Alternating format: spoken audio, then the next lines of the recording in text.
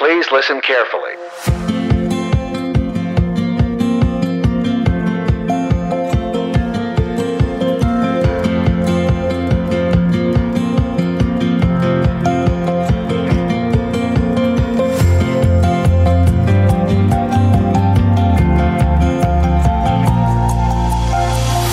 Welcome back to the Utterly Moderate Podcast. Thanks for joining us. On today's show, we're going to take a peek behind the curtain in the world of professional wrestling. We'll be joined by Nyla Rose, a female professional wrestler and former women's world champion who wrestles for All Elite Wrestling, or AEW, which you can watch weekly on both TBS and TNT. And for those who are unfamiliar, AEW is actually the primary competitor to Vince McMahon's WWE wrestling promotion. We'll be joined in this conversation by Jimmy Zaveski, a professional wrestler and promoter who works on the independent scene and actually trained Nyla and helped her break into the business, so should be a pretty cool conversation. Then in segment 2, we'll take a look around the news at some of the stories that are shaping our world at the moment. So first up is independent wrestler and promoter Jimmy Zaveski, better known between the ropes as Jimmy Z. Jimmy, welcome to the show. Thank you. All right, so we have AEW superstar Nyla Rose joining us in a few minutes. But before she gets here, let's chat a bit about the business. So you have a long history in wrestling. You actually started your own company, Kaita Pro, right? So where did Kaita Pro run wrestling shows? Yeah, it started in 1998, and it was in Northern Virginia is where I got started. And Kaita stands for Keep Your Dreams Alive. I was always a wrestling fan. Got into wrestling when I moved to West Virginia for my first teaching job, and then it kind of just ballooned from there. And so you put on shows all over the place. You also trained a lot of people that came through your wrestling school. So tell us a bit about some of the people that you trained and some of the success they went on to have. Yes, well, the training school was in Northern Virginia. Bounced around there and had Sanjay Dutt, who's Impact X Division champion. He is now a producer behind the scenes for AEW. He had been in WWE behind the scenes. Joey Mercury from Eminem with Milena and Johnny Nitro. He came from the actual school right before I formed Kaita Pro. Mickie James is probably the biggest name that most people heard of. She was the first big time making it to WWE and winning the women's championship at WrestleMania in Chicago, which they had flown me out to, and I got to witness firsthand, which was amazing. Mickie James, one of the biggest female superstars in the history of WWE, right? I would say yes. I think she's going to be, well, as they say, the first ballot Hall of Famer.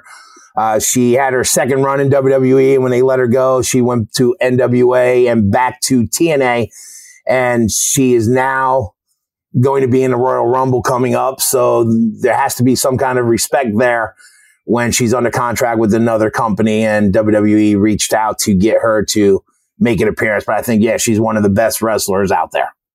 And then we have Mia Yim. She's back on the independents, but she was in Retribution in WWE. One of the females there. She was in TNA as well, part of the Dollhouse. So she's been, doing pretty well for herself. And there's a few others, I guess, up and comers.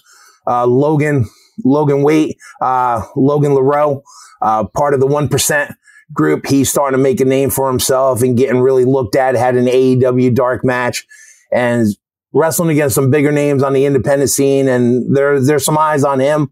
So hopefully we'll be seeing him on national TV, within the next few months. And of course, a person who's going to be joining us in a few moments, which is Nyla Rose. So tell us a little bit about your history with Nyla, training her, and where she is now. Yeah, Nyla is an amazing story, but then I look at everyone that's been successful. They all have their own stories, and it all involves hard work, passion, and not giving up. Nyla started training. You'll probably get a sense of her sense of humor. Her style, she was entertaining, but one of the most loyal people that I had at Kaita Pro, willing to do anything for me, whatever it was, whether it was to be the announcer, a referee. At one point in time, she dressed up as a ninja because I had ninja dolls I was trying to sell.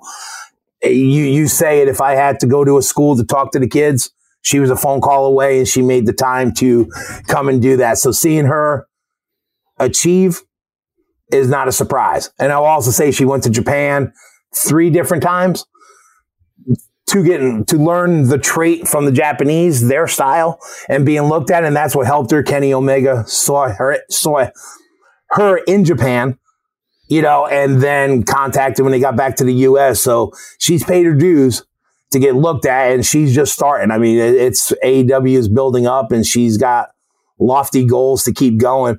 But with everybody, Mickie James too, the hard work that they put in, the sacrifices that they make, people don't see that. They see them on TV and see how they just made it. But there's a lot of work that goes into it, a lot of years.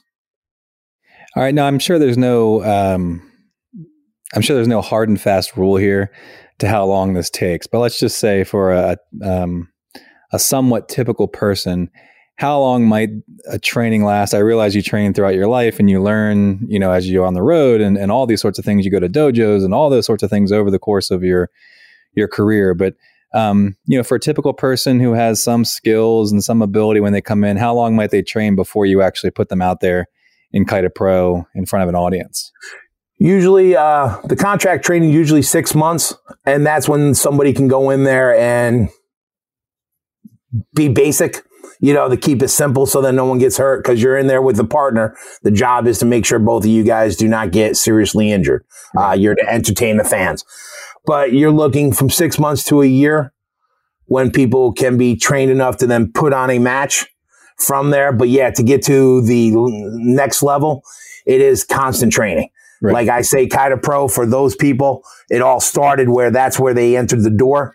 They put in a year or 2 or 3 and then went someplace else and started training with them to go to the next level, et cetera, et cetera.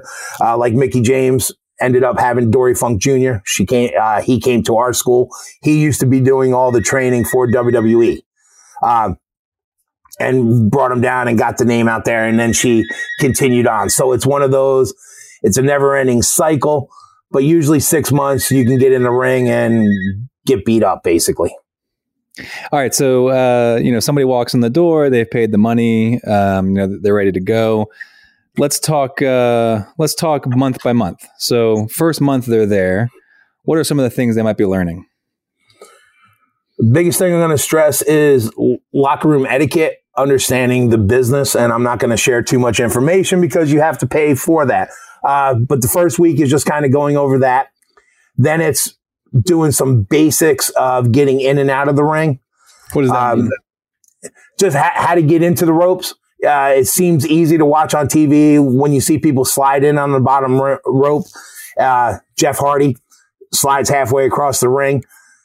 When you do it and you catch your knees on the ring apron and you're hurt for a couple of days, it puts a little in perspective that some simple things that you see on TV are not necessarily the simplest. It just takes practice to go over. So it's a process where they go in and out of the ring, jumping in and out, how to land so they don't roll their ankles, hurt their backs. As far as falling, what we call bumping and getting knocked down onto the mat, taking a bump, that's when you get hit and you fall to the mat. And you need to learn how to do that the right way, right?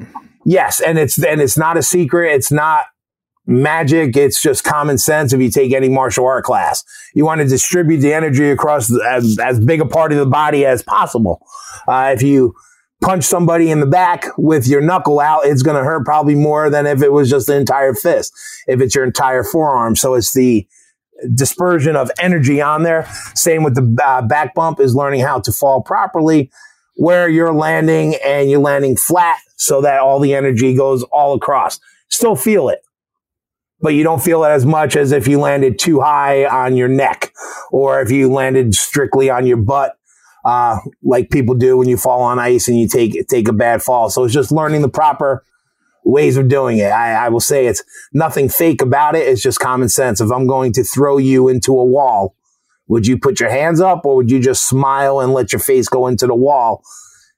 Natural instinct is going to be to protect yourself. We teach how to protect when you're doing all these falls. And that's usually a month or so into training. Some places will teach you how to bump right away because that makes you a wrestler. That's what separates you. I don't believe in that. You need to learn how to take a headlock, a top wrist lock, some what we call basic maneuvers. Because when you get into a locker room of AEW and WWE, a veteran will come up to you and see if you know how to wrestle. You may never have to do that on TV, but they want to make sure you actually know what you're doing behind the scenes. Is that still called chain wrestling? Yes, chain wrestling. Yes. And that's something you often still see. I mean, at the very beginning of a match, when wrestlers lock up, right? They'll do some of those basic maneuvers and then get into the high flying stuff, right? Exactly. Yep. Like taking the arm, working an arm or a headlock or working the legs and going back and forth. And it has some amateur wrestling components to it, just on a bigger stage, and it's professional now and it's entertainment. It's a TV show. So a lot of the stuff can be applied in real life, but you do it now for the TV so the audience can see and hopefully be entertained by it. It seems, and you tell me if I'm wrong, I mean, you're the expert on this, but it seems like that's kind of like a baseline that every wrestler has. And if they get lost in a match, or, you know, if you need to come back together or whatever, then you can start at that base again, come back together, do a little bit of chain wrestling, and then get back into another high spot. Would that be right to say, or is that? Yeah, that is accurate. Yes. All right, so you've done locker room etiquette. You take your first bump. You talked about getting in and out of the ring. A little bit of chain wrestling. So where might you move from there? Yeah, well, actually, and before bumping, and in the beginning is running the ropes. That's usually an eye opener for all the new students, because when you're hitting the ropes, WWE uses actual rope. Most other places use a cable that just has plastic around it, and then it's just taped for color. And when you hit the ropes under your arm, you get bruised. And some people, depending on they will bleed a little bit, you know, and it cuts you up some and gives you a little test, because you run the ropes regularly. Because in order to become a master, you have to do things 1,000,000 times and then do it again for 1,000,000 times. You never check it off your box saying, okay, I'm done. I'm good. I know how to run the ropes. I know how to bump.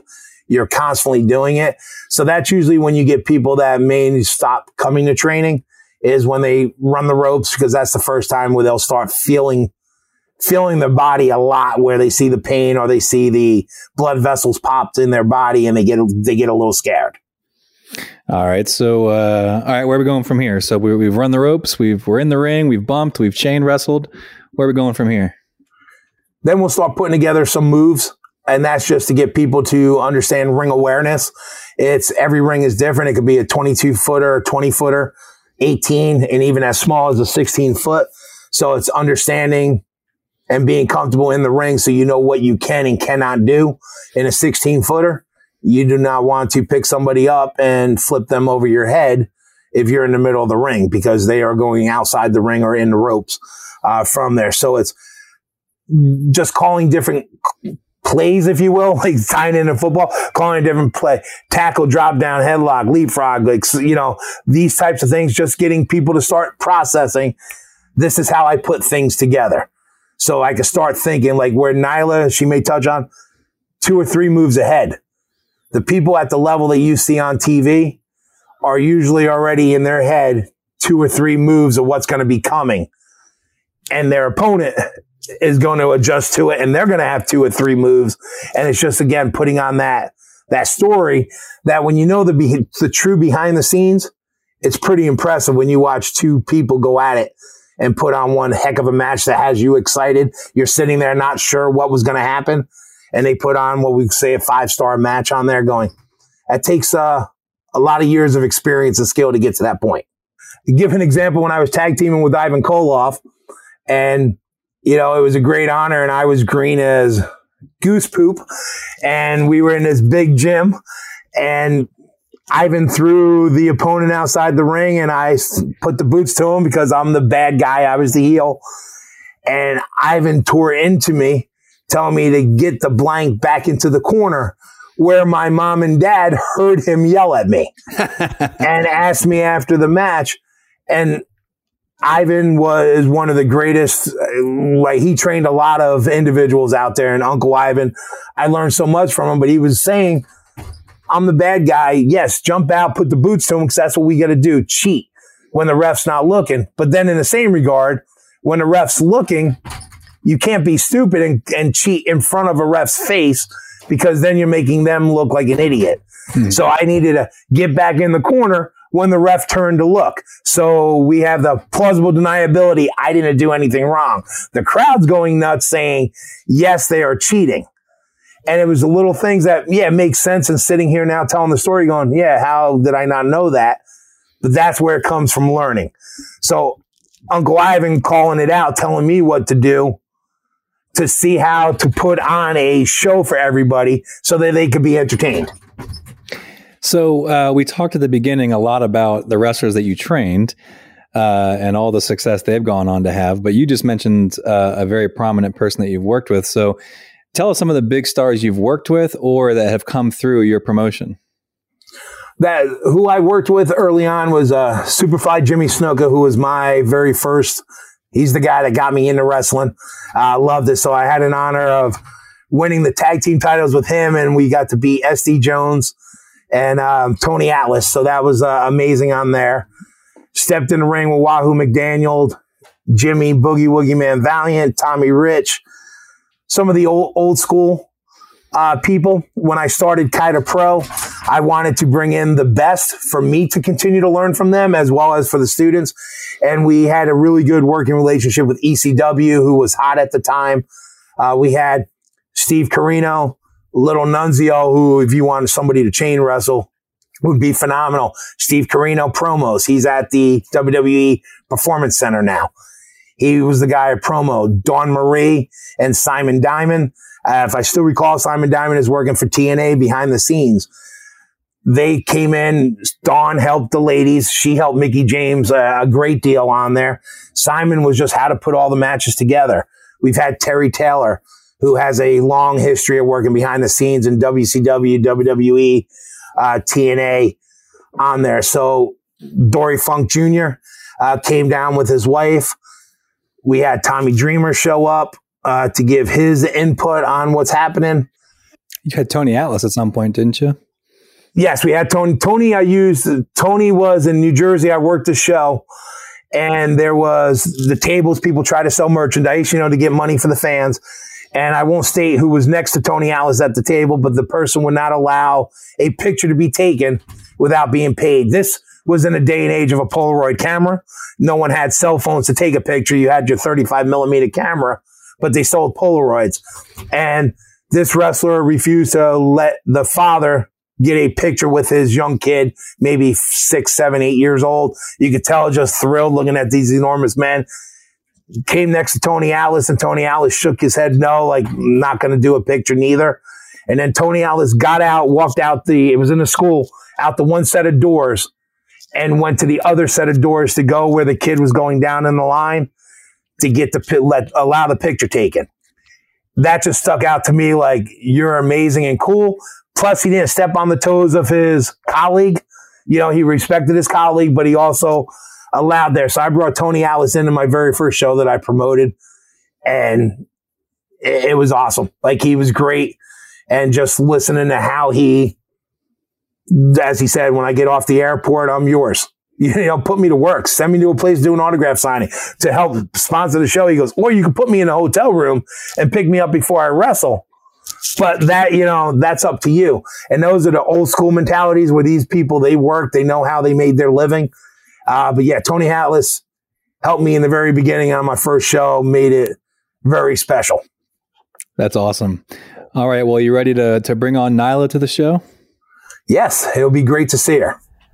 All right. Well, you can see her wrestle every week on TV, on TBS and TNT for All Elite Wrestling. Ladies and gentlemen, please welcome AEW superstar Nyla Rose. Thanks for having us. Thank you. All right, Nyla. Well, how about we start with how you got into the wrestling industry? So how it started for me is I was playing Rock Band and I was trying to beat the high score on Thunder Horse. And my best friend went down to check out this local wrestling school because we were we were huge fans of wrestling, and it was something we always wanted to try. Like we had, I don't want to say we didn't have aspirations of like quote unquote making it, but we didn't know what was going to come of it. But it's definitely something we wanted to shoot our shot at. we found out there was this wrestling school really close to where he had moved to down in Manassas. And we made plans. Hey, let's go check it out. Yeah, I'll come out after work, on Wednesday or whatever the day was. He jumped the gun. He was so excited, and he went without me to talk to this wrestling school to see what was up. So I'm playing Thunder Horse on Rock Band, and I get a phone call that something happened at the wrestling school. And there was an incident, and my friend had to be rushed to the hospital. I needed to call Jim Zaveski down at Kaita Pro Wrestling off of Balls Ford Road in Manassas, Virginia, right away because it was urgent. I was listed as emergency contact. So I immediately called Jimmy back about 7 hours later. Jim had no idea who I was or what I was talking about because it had been so long he completely forgot what the rib was. That's a shoot. That's how it started. That is so accurate that I was gonna rib. Give me the phone number. Let me call her to come to the hospital. And it was hours and hours later. I was home and got the call back, and I mean that joke had sailed. And it was like, wait, what's going on? So yeah, bottom line is Nyla is not the best person to put as an emergency. I was going to say the first thing we've learned in this podcast today is Nyla is a caring person. Yeah, I immediately called back 7 hours later. Like, and the best part is I still didn't beat the high score. Like it was a fruitless endeavor. Like. Don't list Nyla Rose as your emergency contact. No, do not. All right. So you said that you were a fan of wrestling. Yeah. So growing up, you watched it. Who was your favorite wrestler growing up? So many.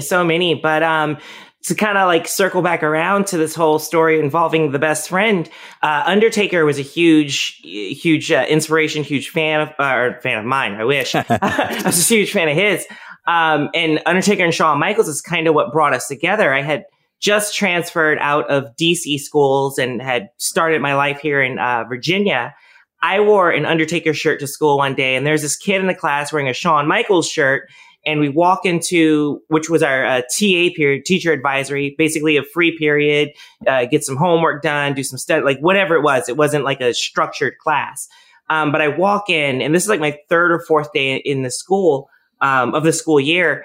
And I see this kid with the Shawn Michaels shirt on. I have an Undertaker shirt. We immediately it was a meet cute of sorts. Like we immediately made eyes and oh, we're on the same page. Like he waves me over and we're just talking about wrestling. He pulls out 4 or 5 WWF magazines at the time. And we just started our friendship there. That's awesome. Jimmy, how about you? Wrestler you were a big fan of when you were a kid? Jimmy Superfly Snuka. Really quickly, because you mentioned a word, and I think we can just run through real quick a few wrestling words that many of my listeners wouldn't know. So a rib is... a rib is a joke, like a little... you're goofing with somebody, playing a joke on them. And ribs are pretty famous in a wrestling locker room, from what I hear. Oh, for sure. It's some people go a little too far. They get a little malicious, but just April Fool jokes or whatever. But it's a good way to kind of build that camaraderie with your locker room mates, your roster mates, if you will. I've heard that many companies have real famous ribbers. Is there somebody in AEW who is known as the greatest ribber? No, me, hands down, 100%. You? Me. Oh, for sure. The person who doesn't understand when ribs are happening. It's probably me. It's let me think. I would probably say between myself, Ricky Starks, for certain. Ricky Starks is a big jokester. Probably some of the top people who are you really have to question what they're telling you. All right, kayfabe. Let's define kayfabe. Kayfabe is the magic. That's all I'm gonna say about that. It's our magic word. It's how we keep the magic alive. We try to keep the magic alive because it's a very different age and it's a little tricky to do. I won't say it's impossible. It's tricky to do so, but that therein lies the art. Okay, so kayfabe. There was a few others. Heel, face, work, shoot. Heel, face, work, shoot. Again, all these insider terms that the fans want to be privy to. But it's 2022 now. We all know what pro wrestling is. These are kind of the assigned designations. Heel is the person being the scumbag at the time, whoever that may be. The face, the baby face, is the crowd favorite, the one who's on the path of righteousness, the good guy, if you will. Work and shoot, those are terms for what may be perceived to be a little bit more legitimate than the other. Now, I will say about the kayfabe on there is, I think Nyla hit it on the head, is a lot of people want to get behind the curtain. So they'll come to the wrestling school because they can all be the next Hulk Hogan, even though they stand 5'6", and they think they know it and it's going to be easy, but then they take a bump, run the ropes, and they fall out and leave. They still want to be a part, so they somehow either start out as an announcer or work their way into a indie promotion that just lets people be a part of it, and so now they're on the other side of the guardrail doing whatever it is that they're doing. And then before you know it, they're a referee. Then they become a promoter. Then they know everything that's happening. I think, like Nyla said, is keeping the magic. Like, really, the heel and face now, it changes every week depending on who Nyla's wrestling. I mean, she's pretty much the tough lady on there, but always going to be hated. But you're going up against somebody else. Who do you want to root for? Cody Rhodes, I think right now is he a babyface or is he a heel? And It's half the crowd, and John Cena, they're going to determine as they go on. But it's like people want to get on the other side of the curtain without paying their dues, and it takes respect. Nyla's still here. Her friend, I don't even remember his name, and was a great athlete. I do remember him starting out strong and being a great athlete, but then petered away because it's hard on the body.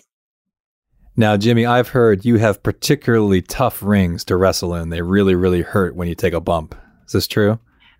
But the joke's on everybody else. Those rings were the worst rings. They absolutely were. But in hindsight, I'm so grateful for it because we basically trained in a boxing ring and with little to no give. No. It's a good thing. It's honestly a good thing because there's definitely a bit of a culture shock on a lot of people that I've seen when they get to Japan and they're working in the same stiff ass rings. Like it's very much the same thing. So like having that early training, getting used to the harder ring early, it was like anything else was a treat. It was great. Go ahead, Jimmy. I'll let you defend yourself. Yes, because actually Mickie James had said something months ago and saying about a boxing ring. The ring was a professional wrestling ring built by Ringside, which is known for their boxing equipment. If you look at the spring in the center, it was a wrestling ring. Was it stiff? I don't know. I didn't bump in it. That's, the part of the good thing. But it's right now still in my garage, still in great condition. It's not like these other rings that break after a couple of years of use, but it was not a boxing ring. And I'll go with what Nyla said. And I really study the Japanese art of what rings they use. And I wanted to bring that to Virginia back in 1998. So thank you for helping me justify that. But it was an actual wrestling ring made by Ringside.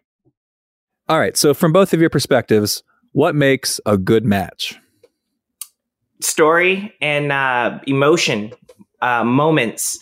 Nobody's going to remember each individual move that you do. So if you do a cool double backflip into a thrust kick, like, okay, that's really cool, but like, why are you doing it? That's what's going to make that move mean something, is the why behind your executing that move. And that's what I feel a lot of people are missing. They want to do cool stuff just because they can do cool stuff. And hey, by all means, Marvel movies are smashed at the box office. Everybody wants to see Spider-Man come out and flip through, tunnels and everything and do all this cool stuff. Of course they do. No one's saying don't do it, but make it mean something. Make why you're doing it, have a little bit of emotional connection behind it. Exactly. And that's I'll name drop. That was what Terry Taylor, when he came to our training school to teach people. And there is a student who's made it in TNA, working for AEW. And he challenged the guy to say, why did you do that? It was a punch thrown leading into a high spot. And Terry Taylor just wanted to go like, why did you do that? You didn't put any effort into it. And every guy that has come to the training school, when I had ECW guys coming, exactly every move should count for something. And there are the high spot matches that the people are entertained with.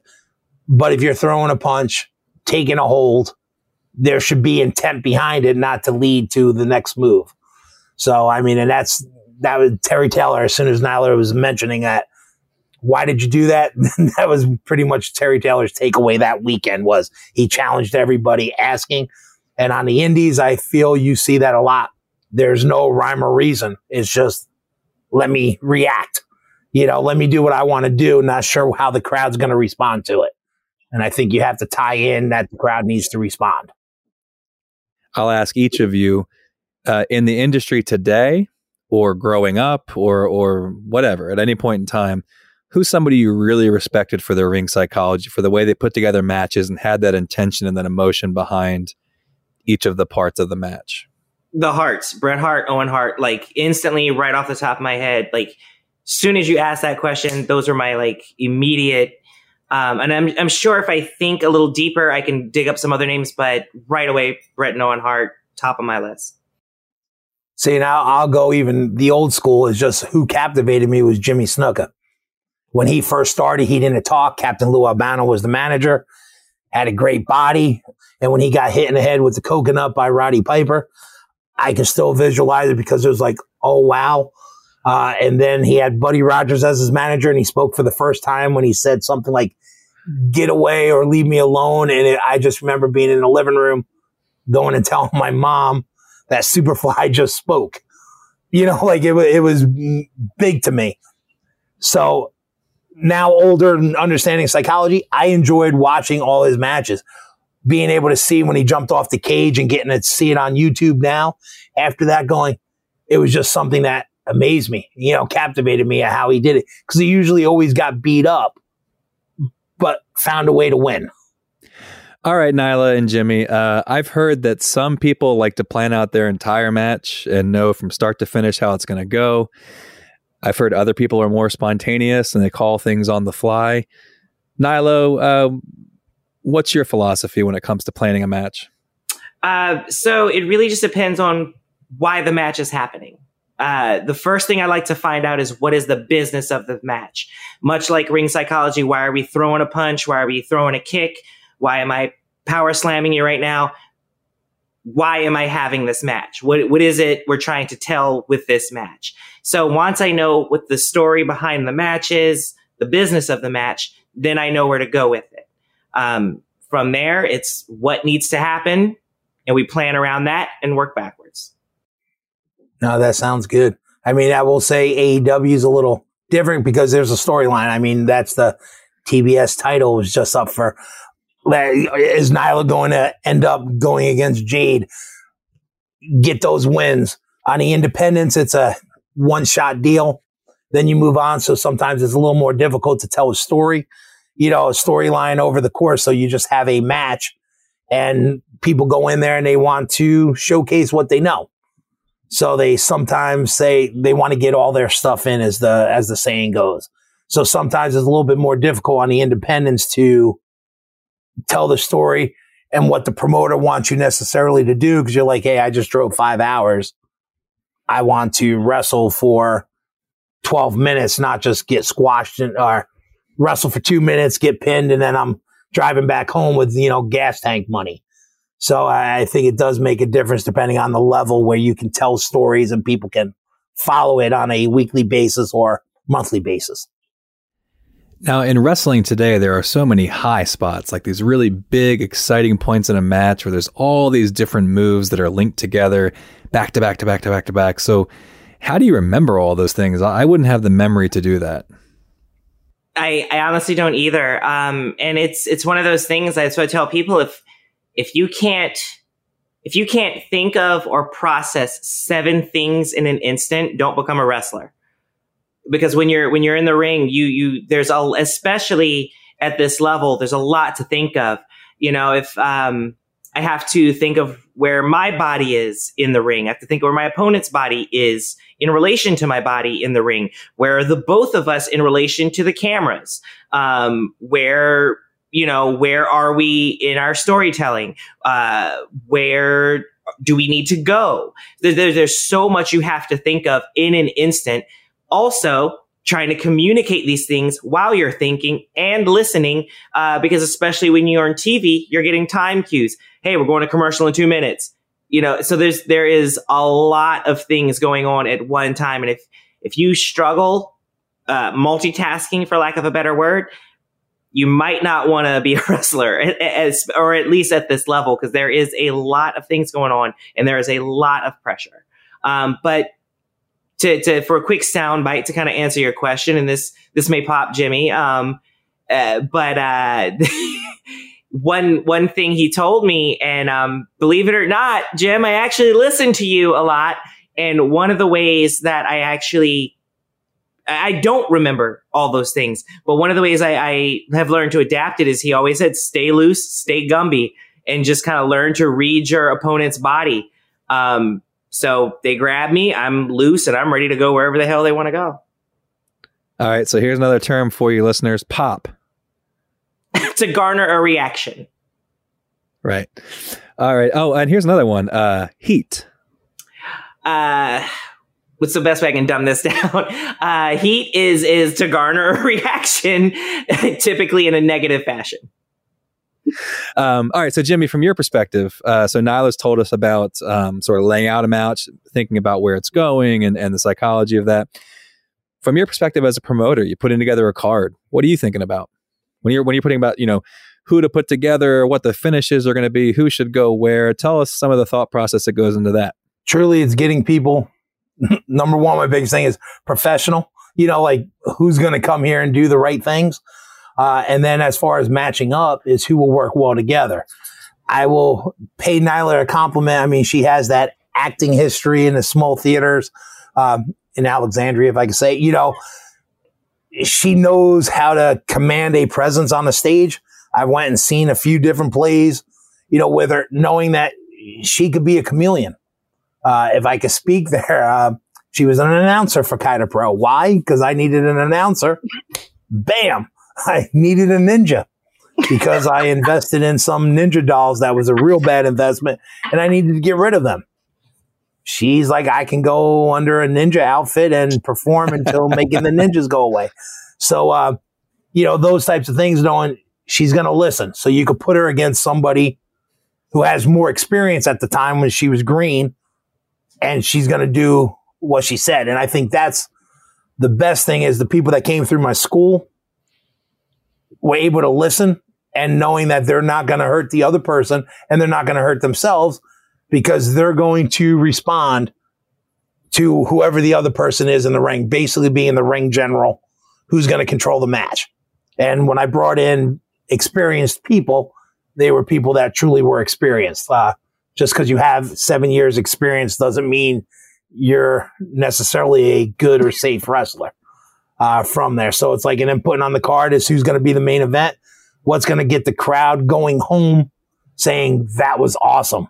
How can we tie it in? The first match is going to determine how people are they going to laugh at this place and say this is a joke? Are they going to be like, this is pretty cool to see what it is? It's that roller coaster ride, but you got to start in the beginning. You got to tease something to let them know this is going to be a good ride. Just stay with it. The end results are going to happen. And that's ideally what you try to make happen. How about the finishes of the matches as a promoter? So who's going to quote unquote go over or win the match versus who's going to do the job or lose the match? pretty much what it amounted to was the 1 or 2 matches where I wanted a certain person to go over it, and then the other ones were just to balance it out, so you didn't have, there will, contrary to Shorty Smalls. So if he hears this, there, like, sometimes there's no rhyme or reason other than it's just, this person is doing it. But again, it's trying to, in your head, picture how you want the crowd to react. And there is no better feeling that when in your mind, you've played it so long on how you want the show to happen. And if a match goes and it does better, than expected, it blows my mind. 'Cause it's such a great feeling that going, yes, that was the ride I wanted, or they took it to another level. But there's not always a specifics on there, because usually the people can work it out. It's like, hey, put on a good match. And if a match is done properly, most people don't really pay attention to who won or lost. They're going to talk about something in that match or what was the story that they were trying to get across. Now, I know that AEW has been a breath of fresh air to a lot of fans who, since WCW closed its doors, really wanted a true competitor to the WWE. So can you tell us a little bit about your experiences in AEW, Nyla, and how you got there? First off, thank you. I do take that like a little to heart, because I've been there since the on the ground floor, since the ground up, helping build the company. And it feels really good to hear people say that, to have been a part of something that makes them feel that way. I really don't know how I ended up there. Just a lovely series of happenstances. I went to wrestling school under the tutelage of Jimmy Z and a few others, which gave me the skills I needed to kind of make a little bit of a name myself on the indies. Got an opportunity to have a tryout for Nagayo Chigusa, legend in Japan, and to the smaller, more knowledgeable wrestling fans here in the States. She loved my work. She brought me over to Japan. We developed a great relationship, student-teacher relationship. And I had been going back and forth to Japan for 4 or 5 years, working for her, learning under her, and networking that way, working with Meiko Saitomura and her promotion, Sendai Girls. And somewhere during all that, because of Jimmy Z, because of Marvelous, Nagayo's promotion in Japan, I caught the eye of Kenny Omega. It's Kenny Omega. Everybody knows Kenny Omega, right? Caught his eye, and I was on his radar. And that's just a testament. You never know who is watching you, because I had no idea. Little known to me. I made a little joking post about their first event, All In, and, made a little joke post about how I wanted to be a part of it. And it was just kind of like using that traction to get some eyes on me. Didn't think anything of it, put it out there, got a few laughs, a few reactions. I come back from Japan and I get a message from Kenny Omega online. I thought somebody, here we go, full circle. I thought somebody was ribbing me. And I kind of like, hey, whatever, piss off, Kenny Omega. Sure this is. And he's like, no, it's really me. And I check it out. He's got like the verified check mark. And I'm like, oh God. 10 million followers. Oh boy. So, we exchange contact information. We jump offline and have like an official conversation. I'm like, holy crap, this is real. And he like tells me they're putting something together, not sure where it's going to go, but if I might be interested in being a part of it. Yes, I am. So but it's wrestling. I never believe. A long time ago, I started saying, I'm not going to believe it till I'm in the ring. And even though it was coming from Kenny Omega himself, how many times have I heard, hey, starting a promotion, and nothing ever comes of it, especially on this level. There's a lot of gears in place and things can kind of fall through any moment. But it was like each day things were trucking along more and more in the positive, more in the concrete. It was like, oh my God, this is actually happening. Like this is actually going to happen. And before too long, I got plane tickets in my email and, hey, come on out to Vegas. We're going to announce this thing. Let's do this. And it was like, this is real. We're really about to do this. And then, flash forward a couple of months, we're in Vegas, the ticket announce party about the first show, Double or Nothing at the MGM Grand. And I'm like, this is real. I'll tell you what AEW has, because Nyla comped us tickets in Pittsburgh. And I went with a friend, not involved in the business, just a wrestling fan. The crowd was so intense, almost had a vibe. I don't want to disrespect. It wasn't ECW level, but the crowd was so into everything that was happening. And when the wrestlers came out, you could see them feeding off of the crowd. Like, you could see the energy going back and forth. It wasn't, hey, I'm a superstar and I'm getting paid to perform. It was, I think the way I looked at it, they were coming out going, oh my, I get to perform. I get a huge crowd that's hot right now making it happen. And it was so exciting. I think I was texting Nyla while she was wrestling, because she was supposed to be involved in the main event, but wasn't. Anyway, as I'm watching it, it was so electric going, this is something, and they've been building on this and continuing to grow. It's pretty cool to see. Like, I feel like the fans are responding, because they are giving the fans what they want. They're getting some pretty good action. You've got the entertainment, you've got the wrestling, you got the high flyers, you've got a little bit of everything going on there. I'm curious to see where it's going to be in 5 or 10 years. It's definitely not going to be, I don't think, WCW, but I feel like eyes are going to open up, and there's going to be a little more concern on people's, faces, so to try to bigger contracts to draw people away. But and Nyla can speak on this, I feel like AEW has some loyalty, though, in that locker room, because people know, hey, you've given me my shot and I'm running with it.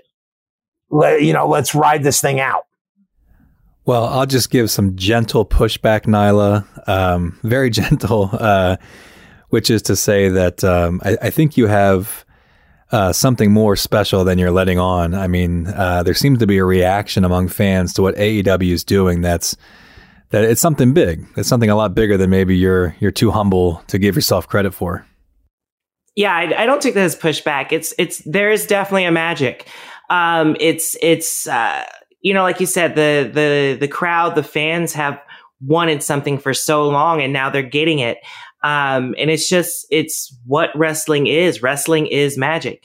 But it's backstage. It's in the performers. It's in the crowd. Like, we're all in this together, and we're all feeding off of each other. And it's just making these beautiful moments that are just going to continue to grow. That relationship between the performer, the company, and the crowd, it is really amazing. A great match with a dead crowd doesn't look like a great match, right? The crowd is really, really important. Can you talk about that relationship between the crowd's energy and the product? Yeah, I mean, there's not really much more to say there, but you kind of nailed it. It's human nature. You see it in theater. You see it at the zoo. Animals. So maybe it's not human nature. It's just the nature of things. If a big enough crowd is at the lion's cage and they're paying attention, the lion starts doing things. Like, we just feed off of energy, and that's kind of what's happening here. Like, the fans are so rabidly hungry for what we're putting out. They're coming with this amazing energy, and we feel that. So we want to give that back. Like, hey, thanks for what you're giving us. Like, we want to give you everything we have, and we're going out there, and every single one of us is leaving it all out there in the ring every single time, every single match.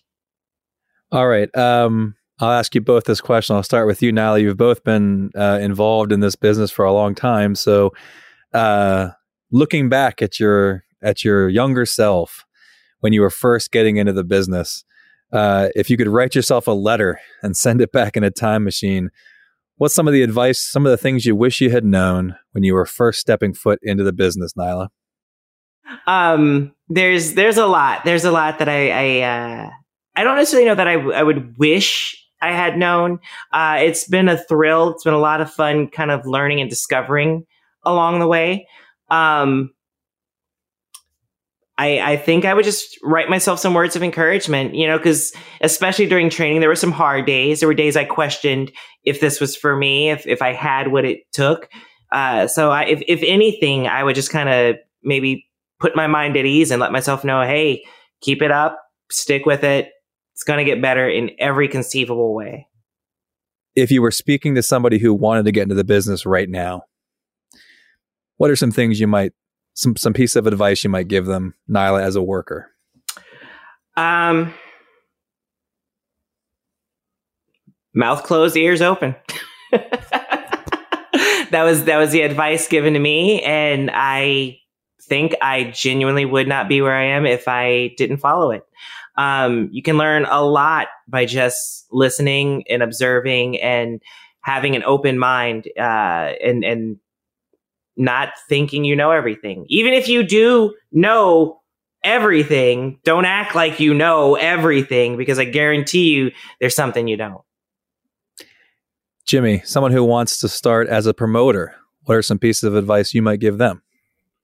Well, that's the promoter. I think it helps to be, have a little bit of the business. I didn't like to bump, but understanding what's going on, but it's to be persistent.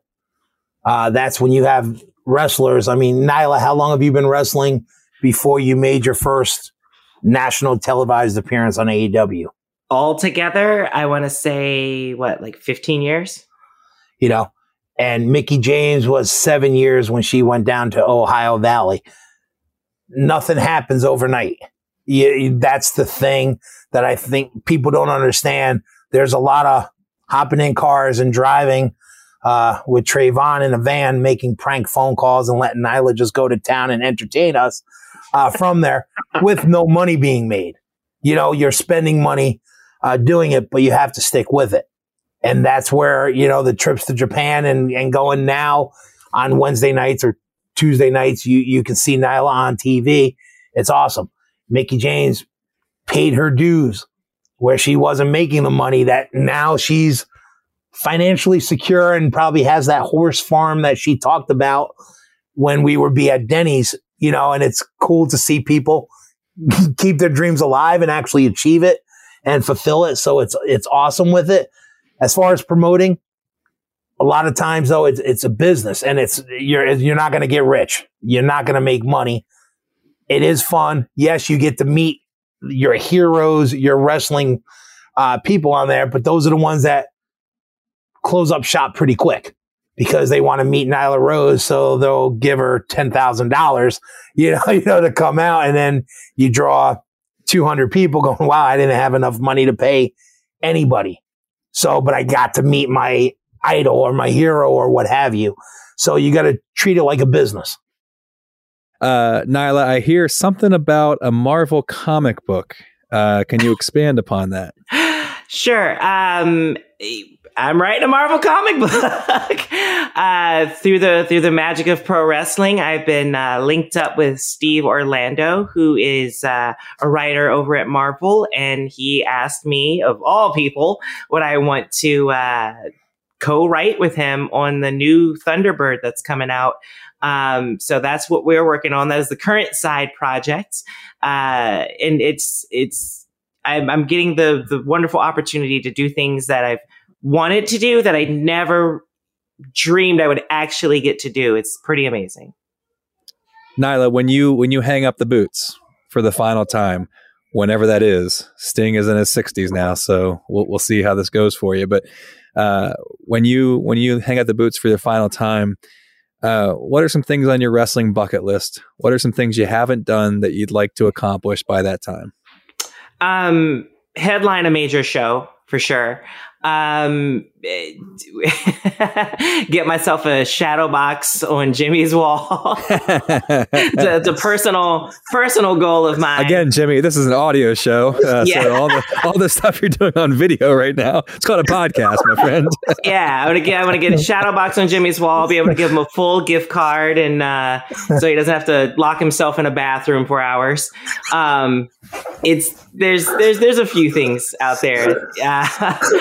But even when I hang up the boots from in-ring competition, I love this business too much. I definitely want to work backstage in some capacity. I would love to open my own school. Maybe I'll buy it from Jimmy, or take it over when he has a heart attack. I don't know. All right, so Nyla's a lifer. So Jimmy, I know you're an avid promoter. Wrestling never seems to leave you. Even when the business goes down, you pop back up again. So by the time you're done with wrestling, what are some things as a promoter you want to do before it's all over? Being honest with you is like here in Nyla, I've seen some of the stuff she's doing with AEW, but it's pretty cool. Like sitting here, as I said, with Mickie James, going to Mike's Diner and Denny's and hanging out with her after practice, and then seeing her at WrestleMania and people lined up 2 hours early for the autograph signing and going, things have changed.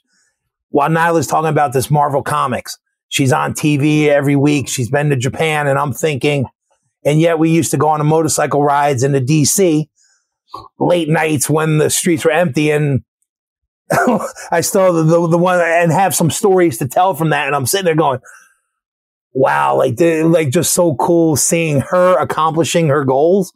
And some of the goals I don't think are things she knew were her goals. Marvel comic is like, what? Where is this happening? I'm not a comic book guy. I know Marvel, and the friends that I've spoken to about the X-Men and stuff are all impressed. So it's fascinating and cool to me. So even if I'm so-called out of the business, I'm not, because I can still follow all these people, whether it's Logan, still fighting to try to get his mark, to, get his pay as a pro wrestler, but also knowing he's a teacher in the daytime, so he's not desperate. It's one of those. Nyla continuing to do what she's doing. Hopefully AEW will continue to grow. She mentioned the shadow box because for the viewers, I have a shadow box with Mickie James of her very first picture on her very first show at a Kaida Pro show. And then when she won the title at WrestleMania in Chicago, and the replica belt. And it was just so cool because I got to go see that.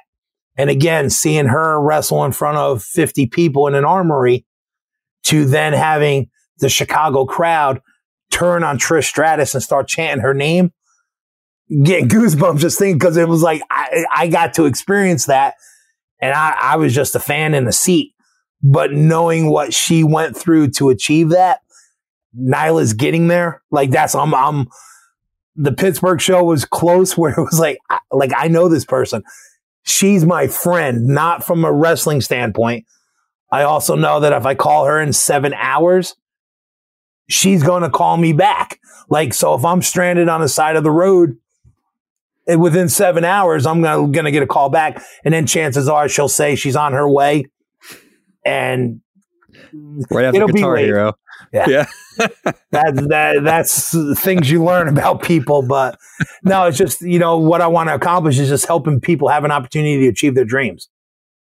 All right, Nyla, before I let you guys go, I got to ask you to give a message to Sting for me.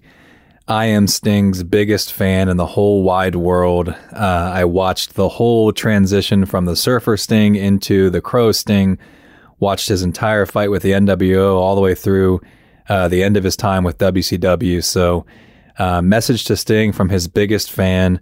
Before he hangs it up, can you ask him just one time on TV to shave his chin and paint his face in the same way that he painted it at Starrcade 1997. I know it's a small difference, but it's a big difference to his biggest fans.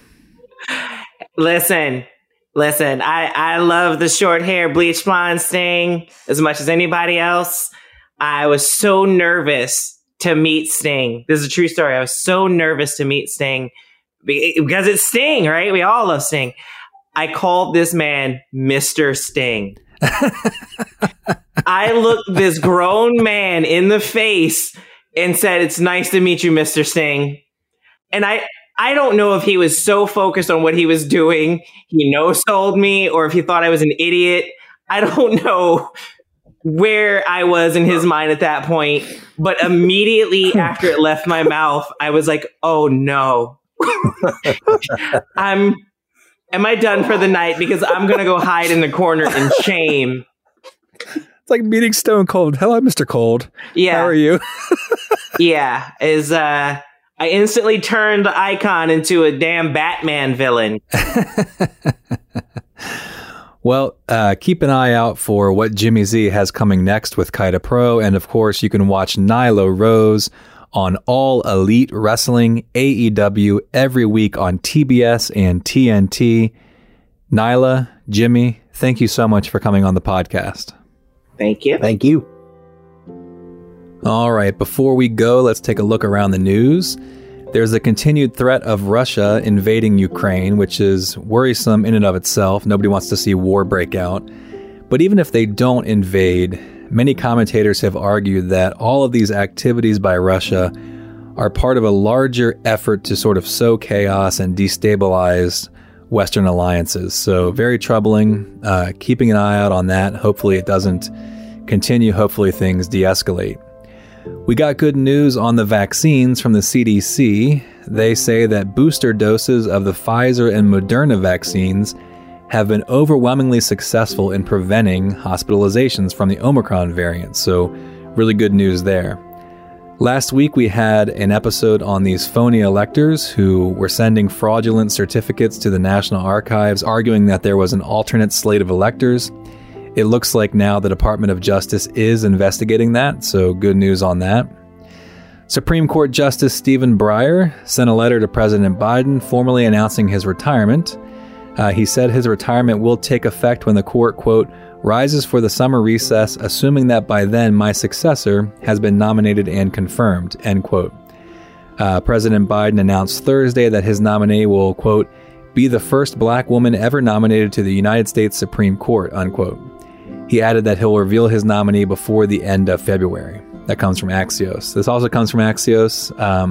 The labor shortage continues. U.S. demographics in the years ahead favor workers over employers. The Congressional Budget Office forecast in July is that the size of the U.S. labor force will grow by a mere 0.2% a year from 2024 to 2031. So employers can't really count on a flood of new workers to fill empty jobs.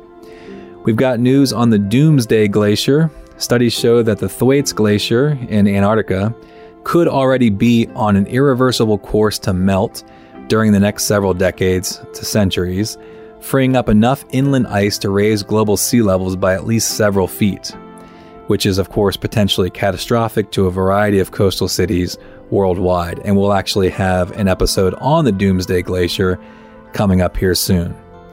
Well, that's it for me. Check us out at connorsforum.org. That's CONNORSFORUM.org. Thank you so much for listening, and we'll see you next time. Happy trails to you until we meet again. Happy trails to you. Keep smiling until then. Who cares about the clouds when we're together? Just sing a song and bring the sunny weather. Happy trails to you till we meet again.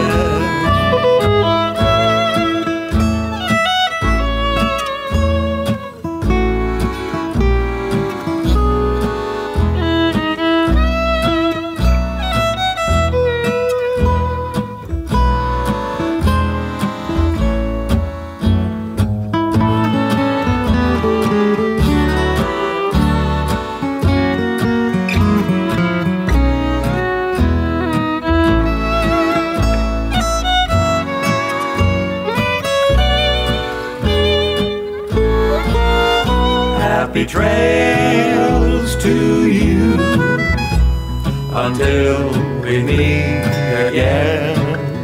Happy trails to you. Keep smiling until then. Who cares about the clouds when we're together? Just sing the song and bring the sunny weather.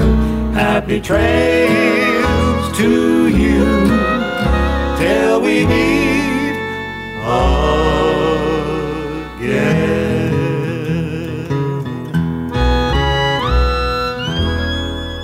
goodbye, good luck, and may the good Lord take a liking to you.